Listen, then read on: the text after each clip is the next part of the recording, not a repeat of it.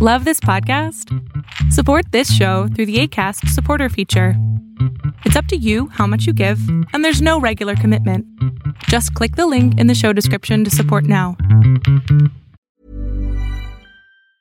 Life is full of awesome what-ifs, and some not so much, like unexpected medical costs. That's why United Healthcare provides Health Protector Guard fixed indemnity insurance plans to supplement your primary plan and help manage out-of-pocket costs. Learn more at uh1.com. Quality sleep is essential. That's why the Sleep Number Smart Bed is designed for your ever-evolving sleep needs. Need a bed that's firmer or softer on either side? Helps you sleep at a comfortable temperature? Sleep Number Smart Beds let you individualize your comfort, so you sleep better together. J.D. Power ranks Sleep Number number 1 in customer satisfaction with mattresses purchased in-store. And now, save 50% on the Sleep Number Limited Edition Smart Bed for a limited time. For J.D. Power 2023 award information, visit jdpower.com/awards. Only at a Sleep Number store or sleepnumber.com.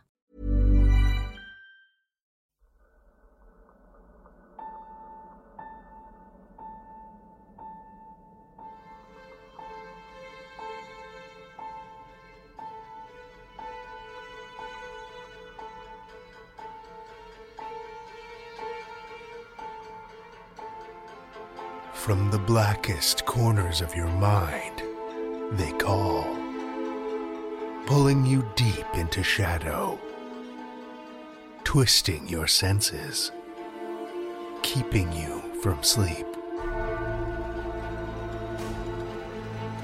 It's time to face your darkest fears. This is Tales to Terrify.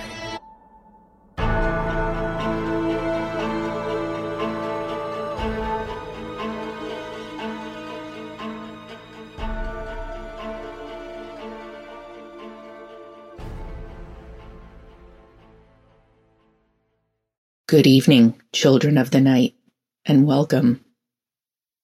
No, you're not losing your mind, not more than usual anyway. I'm not the regular host, Drew Sebastini. I'm fiction editor Meredith Morgenstern. In honor of the dark and divine feminine that is Women in Horror Month, I've taken the bloody baton from Drew for a while. This month, I'll explore some of the most common themes in horror written by and about women. I'll also honor a few horror midwives, those who help birth some of our wickedest nightmares. But first, as the fiction editor here, I'd like to thank all you weirdos for your recent submissions. They gave me enough nightmare fuel for a good long while. We received a lot of stories of cannibalism this time around, which makes me wonder what some of you got up to during quarantine. I'd also like to thank everyone who submitted a haunted house story, as you made my petrified little heart burst with rancid delight. I'm incredibly grateful to our new slush readers, who've worked hard these last few months. Kathy Palm, Christy Nogle, Elizabeth Huffstetler, Kathleen Beckett, Jasmine Arch, and Amanda Del Mel. Thank you all from the bottom of my dark and bleeding soul. As Drew mentioned earlier, Tales to Terrify is committed to highlighting the incredible diversity within the horror community. Therefore, when we talk about women in horror, we mean all women. Let's start things off with something I think most women can identify with. Body horror. Body horror is a subgenre in which the focus is on, you guessed it, human bodies. They change and shift. They are altered and mutilated. Body horror can be quite gruesome because it shows us some of our worst fears come true. It often centralizes a lack of autonomy and the othering of something we kind of take for granted. Sometimes the main characters instigate their own extreme body modifications, but usually body horror happens to characters against their wills. The imagery in body horror is most often intentionally unnerving. This is not a subtle genre. Our minds don't want to think about a living, breathing human Picasso painting, or of a human whole made from the parts of previously deceased people, as with Mary Shelley's monster. Women's bodies are generally considered public domain, whether it's being told we're too fat or too thin, too old, too pale, or too dark. Strangers touch our pregnant bellies. People tell us that our bodies define our genders. Women are pushed to alter and mutilate themselves for the sake of society. No wonder body horror appeals to women. We write, read, and watch body horror because that's our lived experience. Body horror written by women is both personal and universal. For us ladies, body horror is just life. If you're ready for body horror that explores what it means to live inside a female-presenting body, here are my recommendations. Transmuted by Eve Harms, The Queen of Teeth by Haley Piper, and The Rest Maidens by Gwendolyn Keist. This is by no means a complete list. Let us know your favorite body horror written by women by tagging us at Tales to Terrify over on Twitter. We have 2 stories for you this evening, written and narrated by some marvelous mistresses of the macabre and one eerily familiar voice. Our first story is a poem called Light as a Feather by Amy S. Cutler. Amy S. Cutler is a writer who earned her master's degree in creative writing from Goddard College. Her work can be found in Tales to Terrify, Wow, Women on Writing, The Pitkin Review, Wellness Universe, and Elephant Journal. Her novel, A Shadow of Love, will be released in May of 2022. She can be contacted through amyshippyhut.com. Children of the night, join me for Amy S. Cutler's Light as a Feather, a Tales to Terrify original.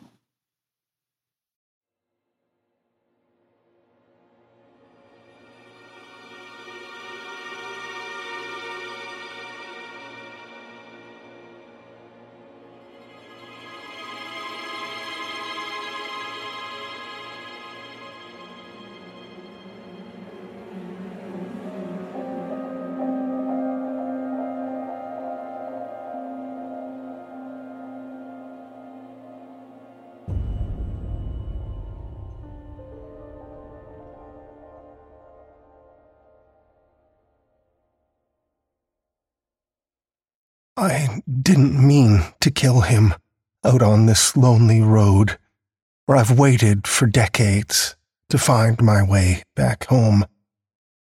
I hide upon the daylight, I walk the road at night. My death replays at sundown, but I never see the light.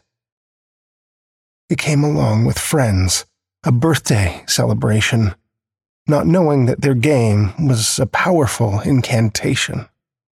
Just children on their bicycles playing a child's game. Light as a feather, stiff as a board. Now they'll never be the same. I was pulled into his body when he began to rise. I screamed right through his mouth as I was trapped inside. He struggled when we parted, blood pouring from his nose. I tried to hang on to his life. I tore at his birthday clothes. I didn't mean to kill him. Now he's as lost as I. No light came from him either, as he didn't want to die. A ghost that kills the living will never find the light. And as he walks beside me, he calls upon the night. Posters scattered all about, saying, "Have you seen my boy?" It was his life and his friends that I alone destroyed. This road is filled with sadness, and so many have been lost. Before you play games with the dead, you should really know the cost.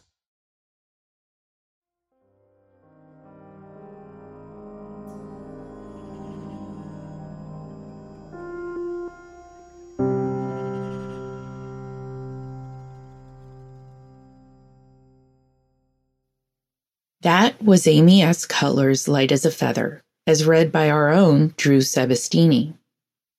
You might recognize Drew as the host and producer of Tales to Terrify, but he loves to get behind the mic for a story whenever he gets the chance. By day, he spins stories with words and pictures as an advertising copywriter, designer, and creative director. But by the light of the moon, he can be found weaving tales for sound and screen, designing and 3D printing strange Rube Goldberg contraptions to solve simple, everyday problems, and working on an endless array of other creative and home improvement projects.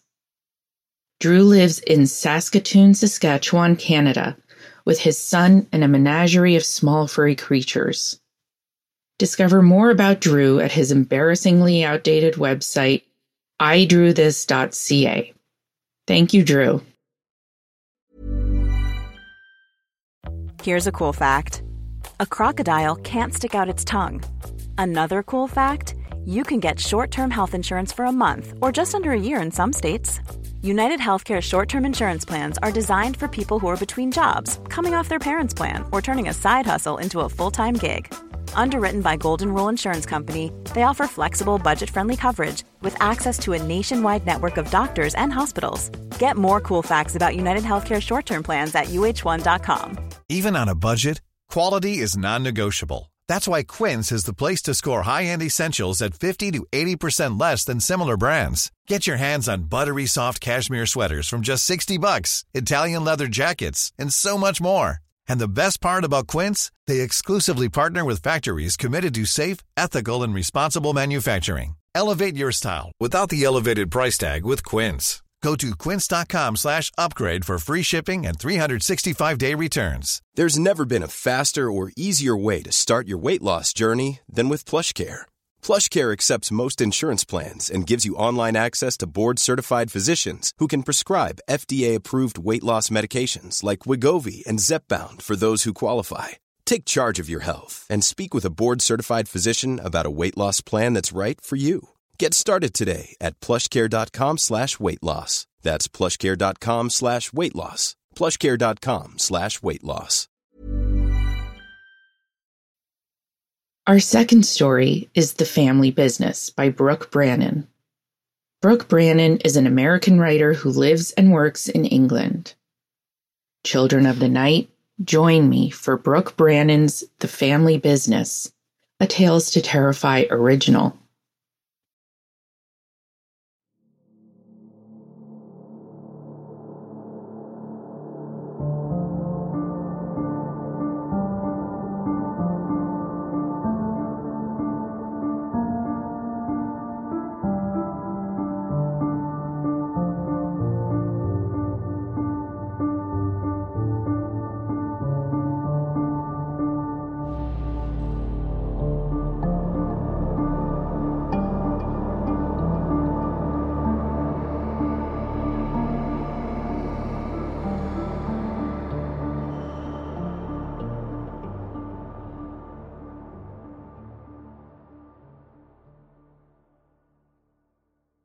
"20 years of marriage, and Chuck Landry, detective with the Seattle Police Department, never questioned what his sweet-faced wife was doing in the woods behind their home until his co-workers showed up to arrest her for murder.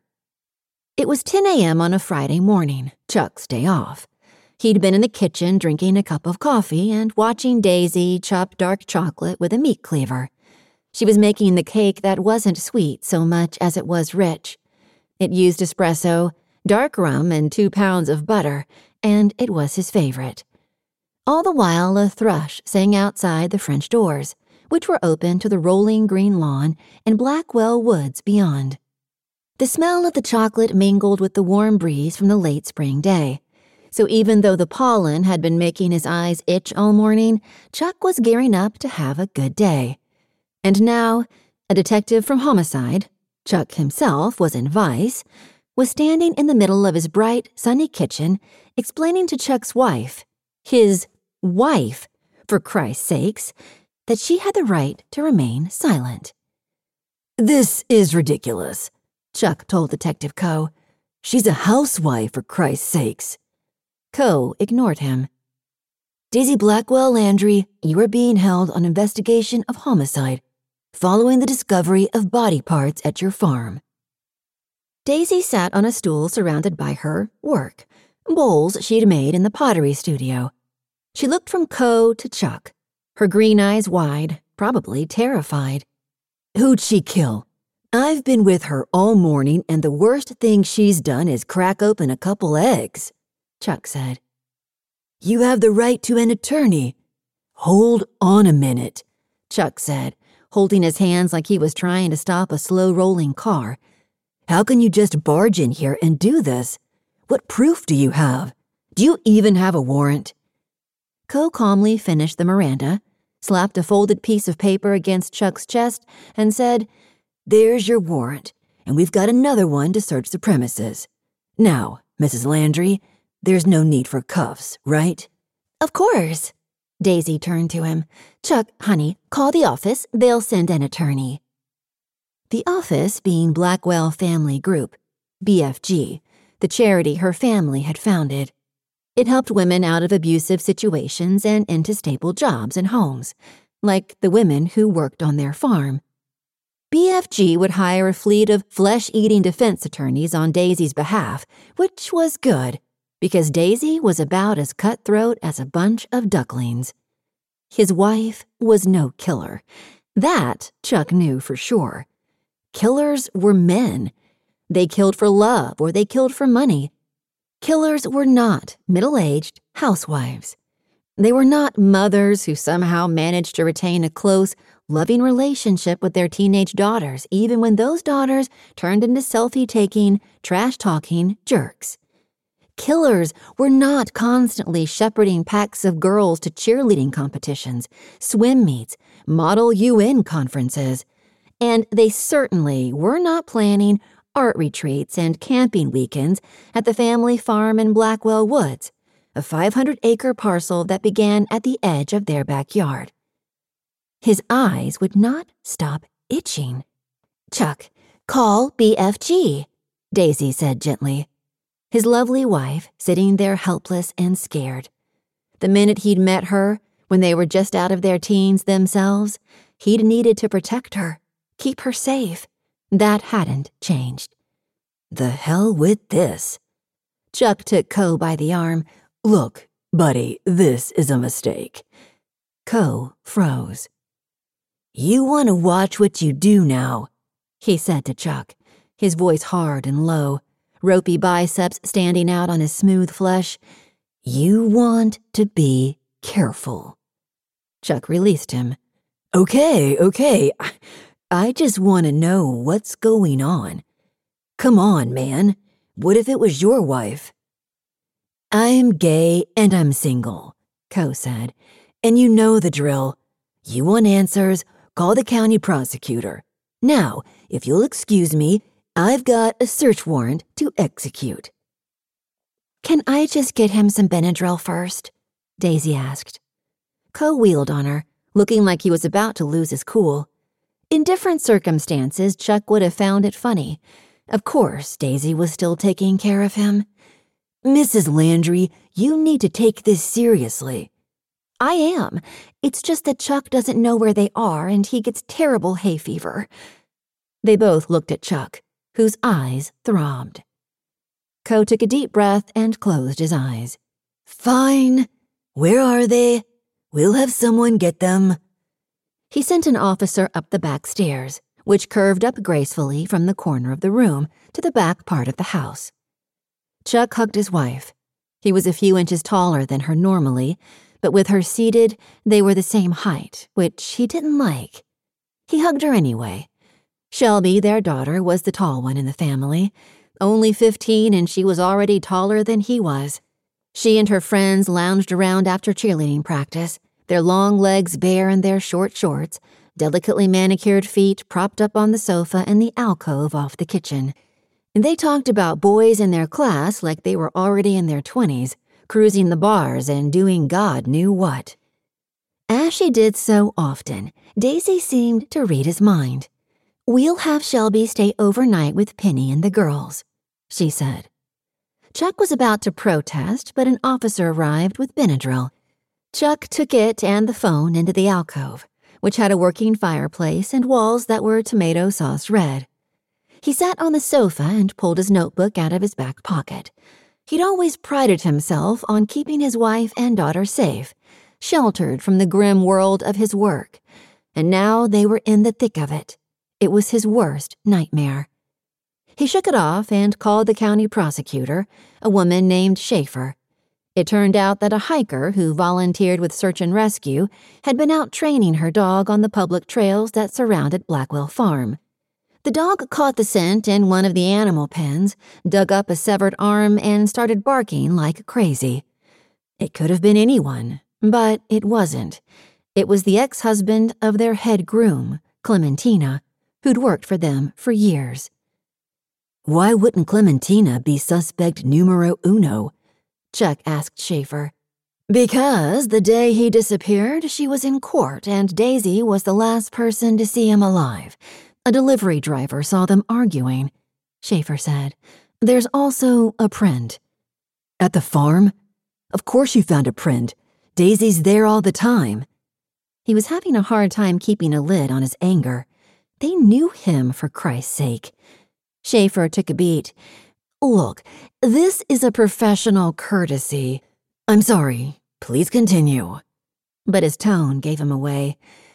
"That's really all I can say for now. Have your attorney get in touch."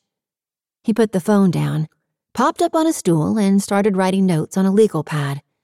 "Call Penny, call BFG for lawyer, arrange bail." Christ. He couldn't concentrate.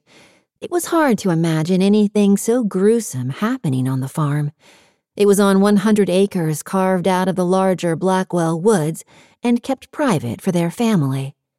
It included his wife's pride and joy, an art studio with 15-foot windows, 3 pottery wheels, and a massive kiln. From there, a little path made out of crushed shells led to a spot with the city's best view of Elliott Bay and the Sound. His wife made a little noise and he looked over at her, certain she was about to break down, but she'd started putting the ingredients for the cake away, calm as anything. "Of course she is. She doesn't want to worry me." "It's going to be all right, I promise," she said. "How? They have a print." She bobbed her head as if to say, maybe they do, maybe they don't. Then an officer came to take her away. The man towered over her. Chuck hated that. "Don't worry," his wife said. "Call the office, they'll take care of everything." The door glided shut behind her, and then it was just him, the smell of chocolate, and the sound of wind chimes. Chuck knew he was a lucky man, and not just because his wife had inherited the Blackwell fortune. He was lucky because she loved him. She was one of those rare women who liked the traditional life. She took care of him. She cooked his meals, raised Shell, even sewed some of his clothes, and she let him run the show. She greeted him every night with a smile and a kiss, and made him feel wanted and loved. She had made their home a warm refuge from the grim world he worked in. When he'd met her, he'd been different. There'd been some complaints at work, crazy feminists spouting off about mistreatment, and the working girls, of course. There'd been that. They'd been young in those days, real young, when that used to be okay. But that was all over now. Shell's friend's legs notwithstanding. He was different because of her. She'd made him a better man. He shook himself out of it. Now was not the time for ancient history. Now was the time for trading on his connections. Chuck picked up the phone and dialed his ex-partner, Penny Orchard, State Attorney General and his wife's best friend. "Is this about the mushroom factory?" Penny asked. "What?" There was a pause. "Nothing. A school project Shelby's helping the girls with." "It's about Daisy. I need your help." "I don't think I can, Chuck." You don't even know what I'm calling about." "Except that I do," she said. "Schaefer brought me in to review the case before they took action. I can't discuss it, Chuck. I'm involved." He sat back, dumbfounded. Penny was his ace in the hole, his one chance to make this ridiculous mess go away. His phone chimed with a text from Penny.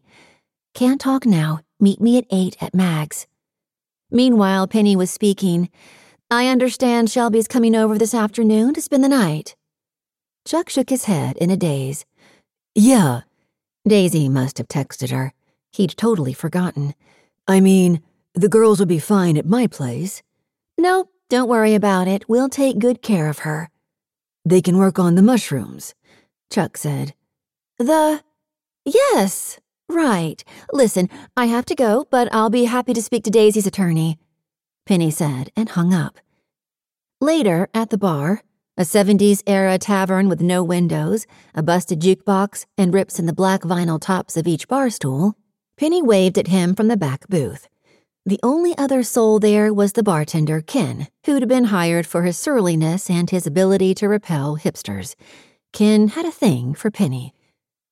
The tabletop was rough and worn, studded with splinters, the varnish peeling off in delicate yellow strips. The only light came from the neon beer signs festooning the walls. Penny blew cigarette smoke toward the open back door. He sat, waving the smoke away. It stung his eyes.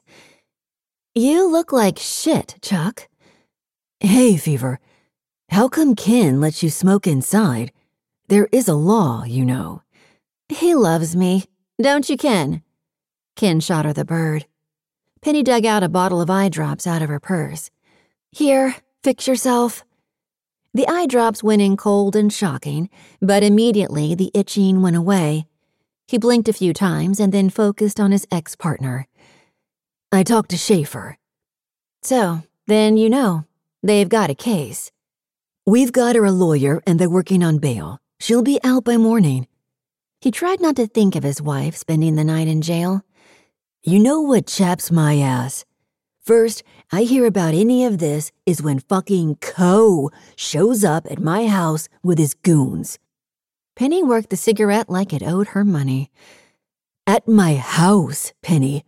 How about a little professional goddamn courtesy?" "Maybe they thought you'd help her run, or hide the evidence." She jabbed her cigarette at him. "And maybe you would have." He sat back, genuinely affronted. "Excuse me?" She crossed her arms over her chest. "I'm just saying." "Well, don't just say." He hated that expression. Shelby used it all the time. "You know me better than that." She did. She'd been around in the bad old days. She raised her eyebrows and dropped her chin. That pissed him off. Chuck Landry had been a good cop for 20 years, and his ex-partner knew it.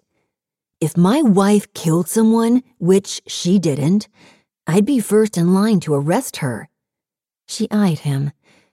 "Well, there's a print. It's Daisy's." "Yeah, well, it's her farm." "It's also in the Vic's blood. They found teeth, too. The lab has them now. They're trying to figure out if they're from the missing guy." "Oh, yeah, I'm sure he was the type who never missed his yearly checkup." "Or if there are multiple Vics." Jesus. All of this was in the pig pen, so, you know, the techs are going to be sifting through shit for a couple days. Literally. Then the other shoe dropped. "Oh, man. The pigs? Gross." Penny half smiled. "Well, it's a classic for a reason." Chuck shuffled the facts like he was working a deck of cards. "Okay, so it's got to be the wife, right? Clementina. Our Vic goes to see her at the farm, gets rough with her. She clocks in with a wrench or something and then has to get rid of the body." "Except she was in court that day," Penny said. Chuck waved it away. "So someone else does it for her. Maybe one of her little buddies at the farm." "Little buddies?" "Don't get pissy. You know what I mean.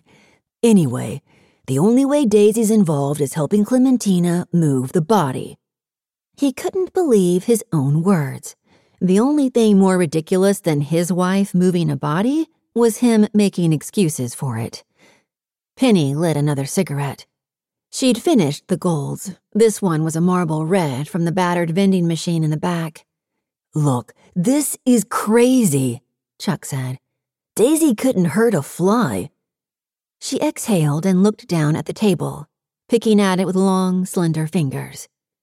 "Stop peeling the goddamn table and give me some answers," he said, and felt Ken's attention land on him. He put his hands up as if in surrender. I'm sorry, all right? My wife's cooling her heels at county, and you're pulling the Sphinx act. I could use some help." He couldn't read her, and that made him angry. More than that, furious. When they'd been partners, he could read her like a book. They'd been great together. They'd put away more bad guys than any other pair in the West Precinct. But then she went to law school and started working for the county, and before you knew it, she was running for AG. And damn if she didn't win. Somewhere in there, they'd lost something between the two of them. They were still tight, but it wasn't the same. These days, she'd come to the house and hole up in the kitchen with his wife, baking and drinking coffee and talking endlessly about how to parent daughters in this fucked up world. Meanwhile, the girls would practice cheerleading routines in the backyard, short skirts flying. Penny sat back and took a long, hard drag on her cigarette, eyes on the far corner of the bar. "Look at me, Pen. I need to know what's going on." She did. Her stare was long and hard and uncomfortable. "Leave it alone, Chuck. I'm telling you as a friend." His wife in a holding cell. His wife. It was a slap in the face. "There has to be something you can do." "My hands are tied, Chuck." "So what am I supposed to do?" "Maybe we'll get lucky and there'll be a screw-up at the lab." She laughed, a brittle little thing. "What the fuck is going on here?" "Why'd you review the case anyway?" Chuck asked. "Wouldn't you? If you could stop this from happening, wouldn't you?" "Of course, she's my wife." The Vic was a scumbag. "And she's innocent. There's that, not that anyone seems to care." He took a deep, cleansing swallow of beer. "What if she wasn't? For argument's sake." He scoffed. "I'd turn her in myself. You know that."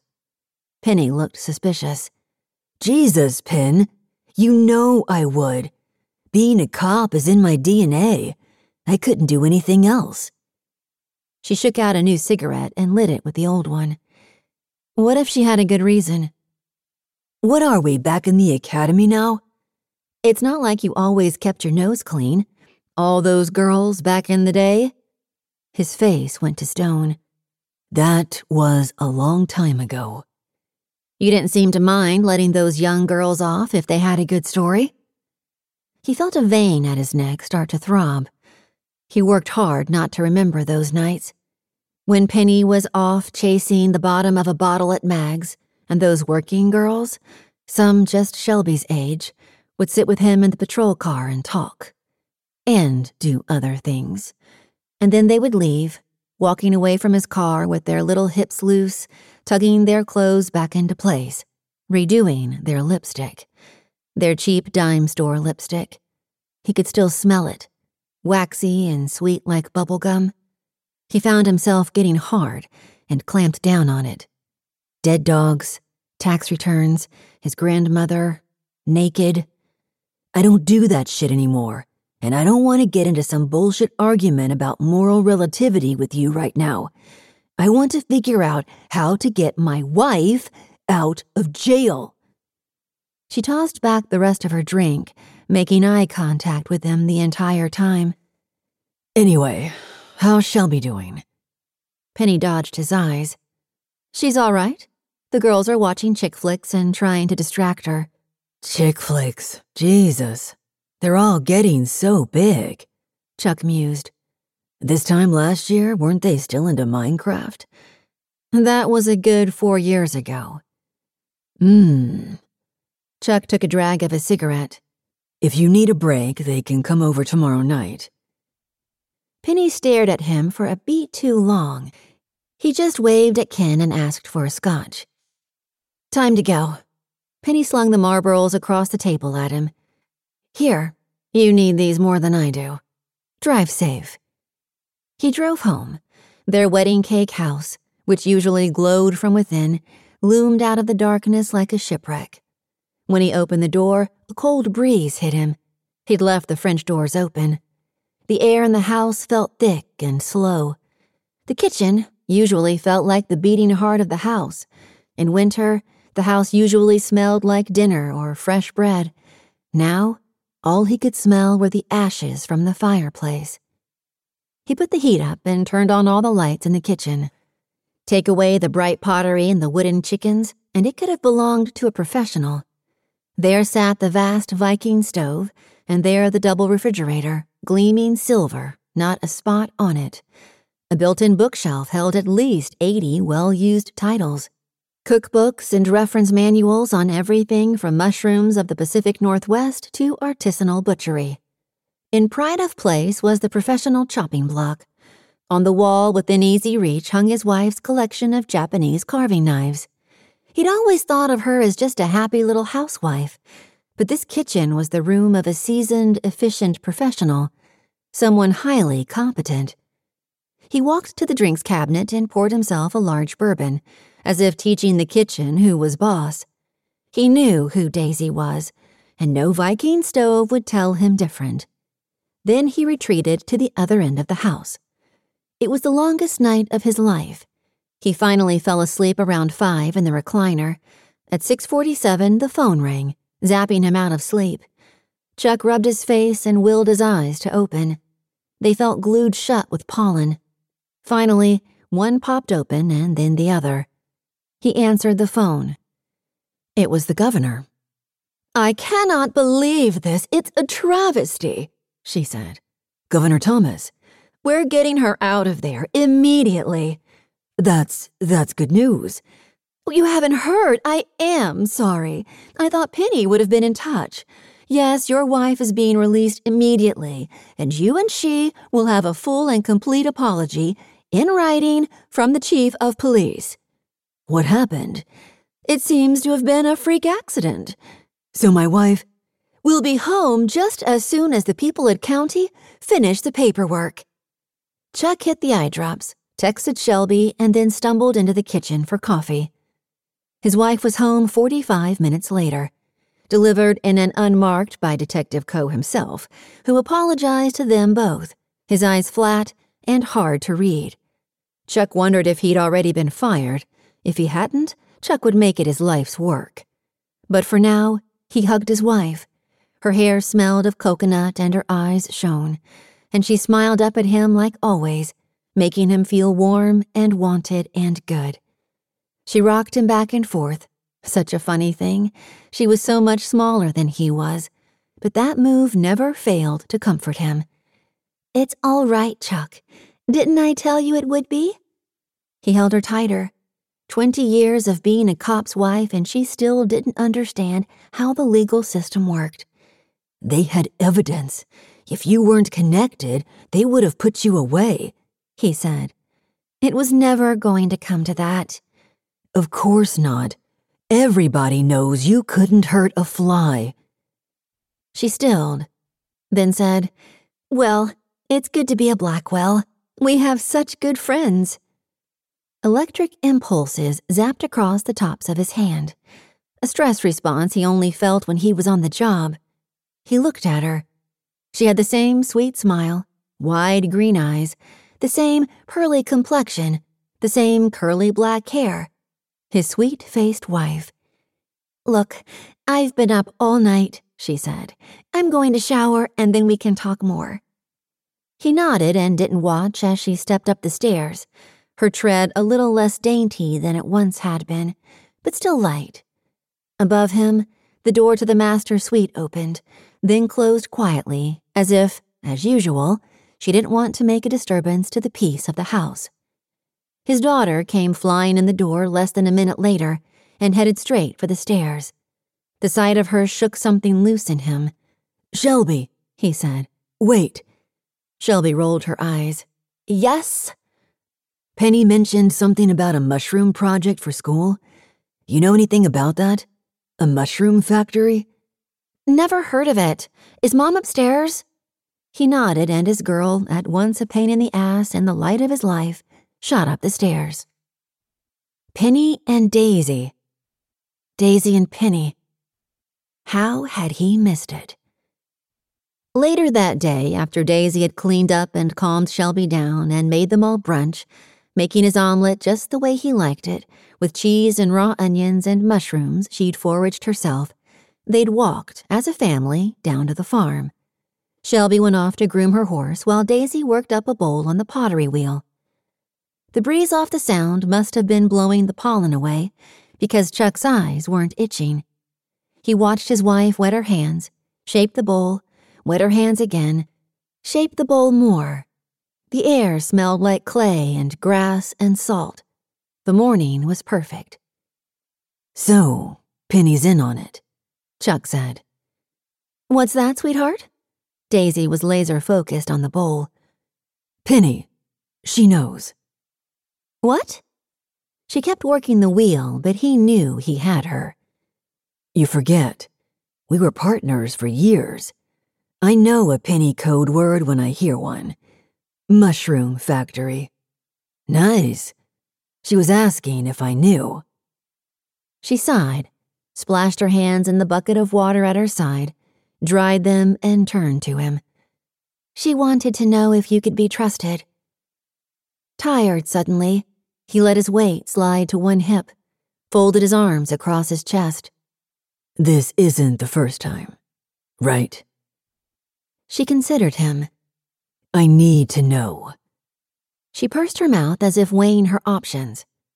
"Okay, think about your job. What do you do?" "Get bad guys off the street." "It's like that. We hear about someone awful, and we have very good sources, and then we make a plan." "And it's just you and Penn?" "More or less." He nodded. His head felt heavy. "The governor?" "She's a friend." He dropped his head in his hands. "Jesus, Daisy. How did this happen?" She led him outside and down the white shell path as a healthy breeze sent big clouds scudding across the sky. Along the way, she told him the story, how her grandmother had been raped by a farmhand, how her grandfather had killed the man and covered it up. The family already worked with disadvantaged children, and through the years, as particularly heinous stories had come to light, one man after another, they were almost always men, the abusers, had been removed. "That's what we do," Daisy said. "We remove them from harm." "You remove them from life," Chuck said. He wanted to press his hands against his ears. He didn't want to know any more. "I thought you were happy." "I am.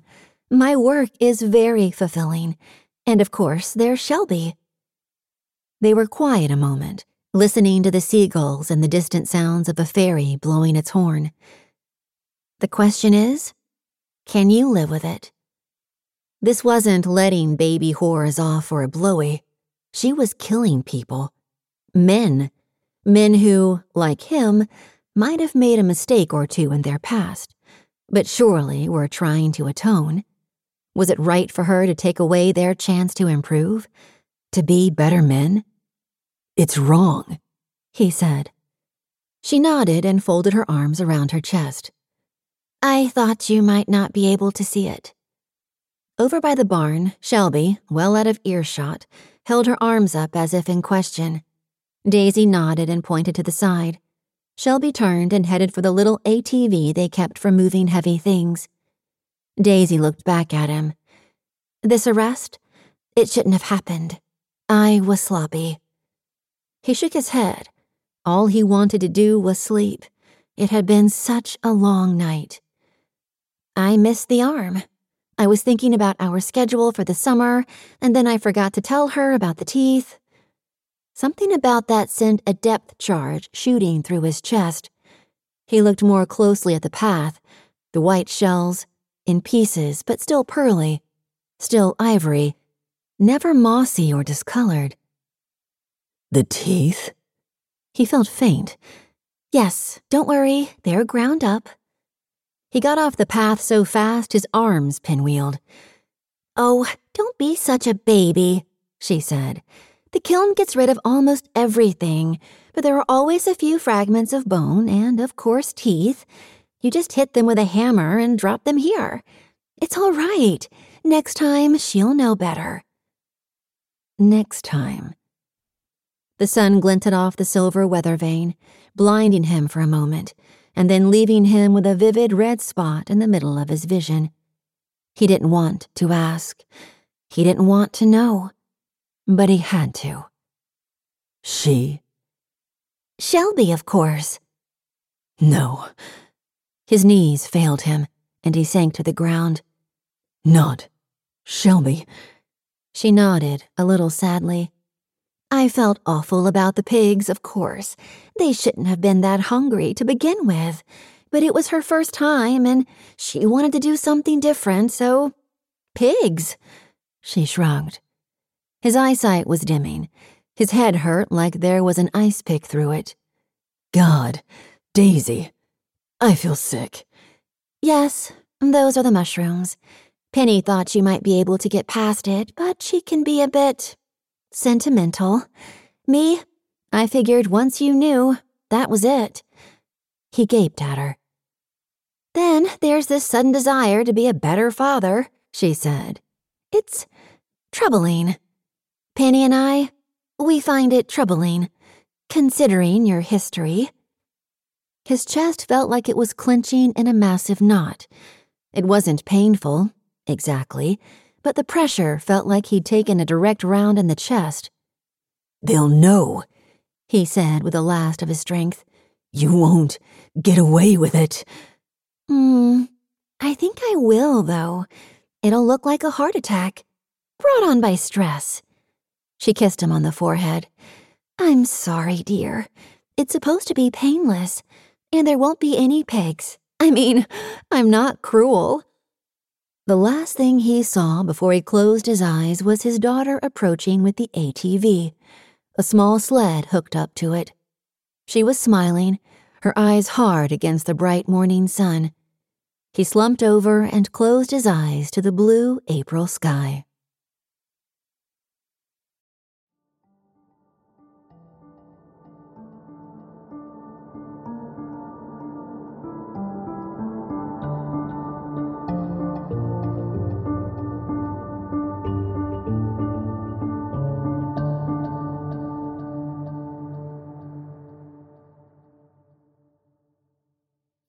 That was The Family Business by Brooke Brannon, as read by Stephanie Nemeth Parker.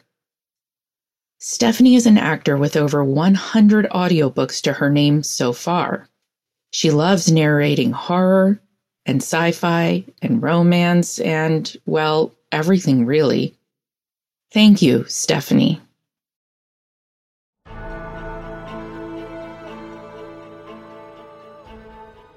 Well, children of the night, the hour has grown late, our bodies have mutated into unrecognizable horrors, and we run out of tales to tell for now. Tales to Terrify is made possible by the tremendous generosity of our supporters on Patreon and PayPal. Incredible fans like Kathy Robinson and Amanda Gottfried, whose generous support helps keep the lights on and flickering ominously. Not a supporter already? Head over to patreon.com/Tales to Terrify, where you'll find all kinds of perks, like ad-free and extended episodes, bonus content, and one-of-a-kind collectibles and merch packs. Every dollar goes back into this show to make it as horrific as possible, and we appreciate it so much. Want another way to support the show for free? Head over to Stitcher, Podchaser, Apple Podcasts, or wherever you stream, and leave us a 5-star review. We really do read our reviews, and you'll help convert new listeners to the terrifying tales we provide. Share your love of Tales to Terrify out in the world with some Tales to Terrify merch. TalesToTerrify.com/merch will take you to our TeePublic store, where we've got a great collection of creepy custom and curated designs. Tales to Terrify is produced by Drew Sebastini, Seth Williams, Pete Morcellino, Andrew Gibson, and myself, Meredith Morgenstern. Our original theme is by Nebulous Entertainment. Tales to Terrify is distributed under a Creative Commons Attribution, Non-Commercial, No Derivatives license. Join us again next week as we mutilate your soul with more Tales to Terrify.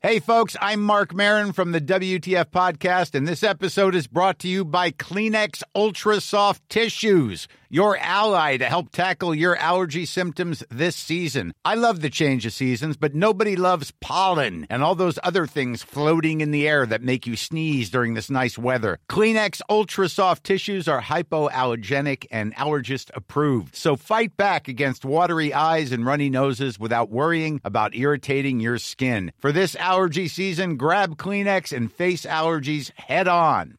Mom deserves the best, and there's no better place to shop for Mother's Day than Whole Foods Market. They're your destination for unbeatable savings, from premium gifts to show-stopping flowers and irresistible desserts. Start by saving 33% with Prime on all body care and candles. Then get a 15-stem bunch of tulips for just $9.99 each with Prime. Round out Mom's menu with festive rosé, irresistible berry chantilly cake, and more special treats. Come celebrate Mother's Day at Whole Foods Market.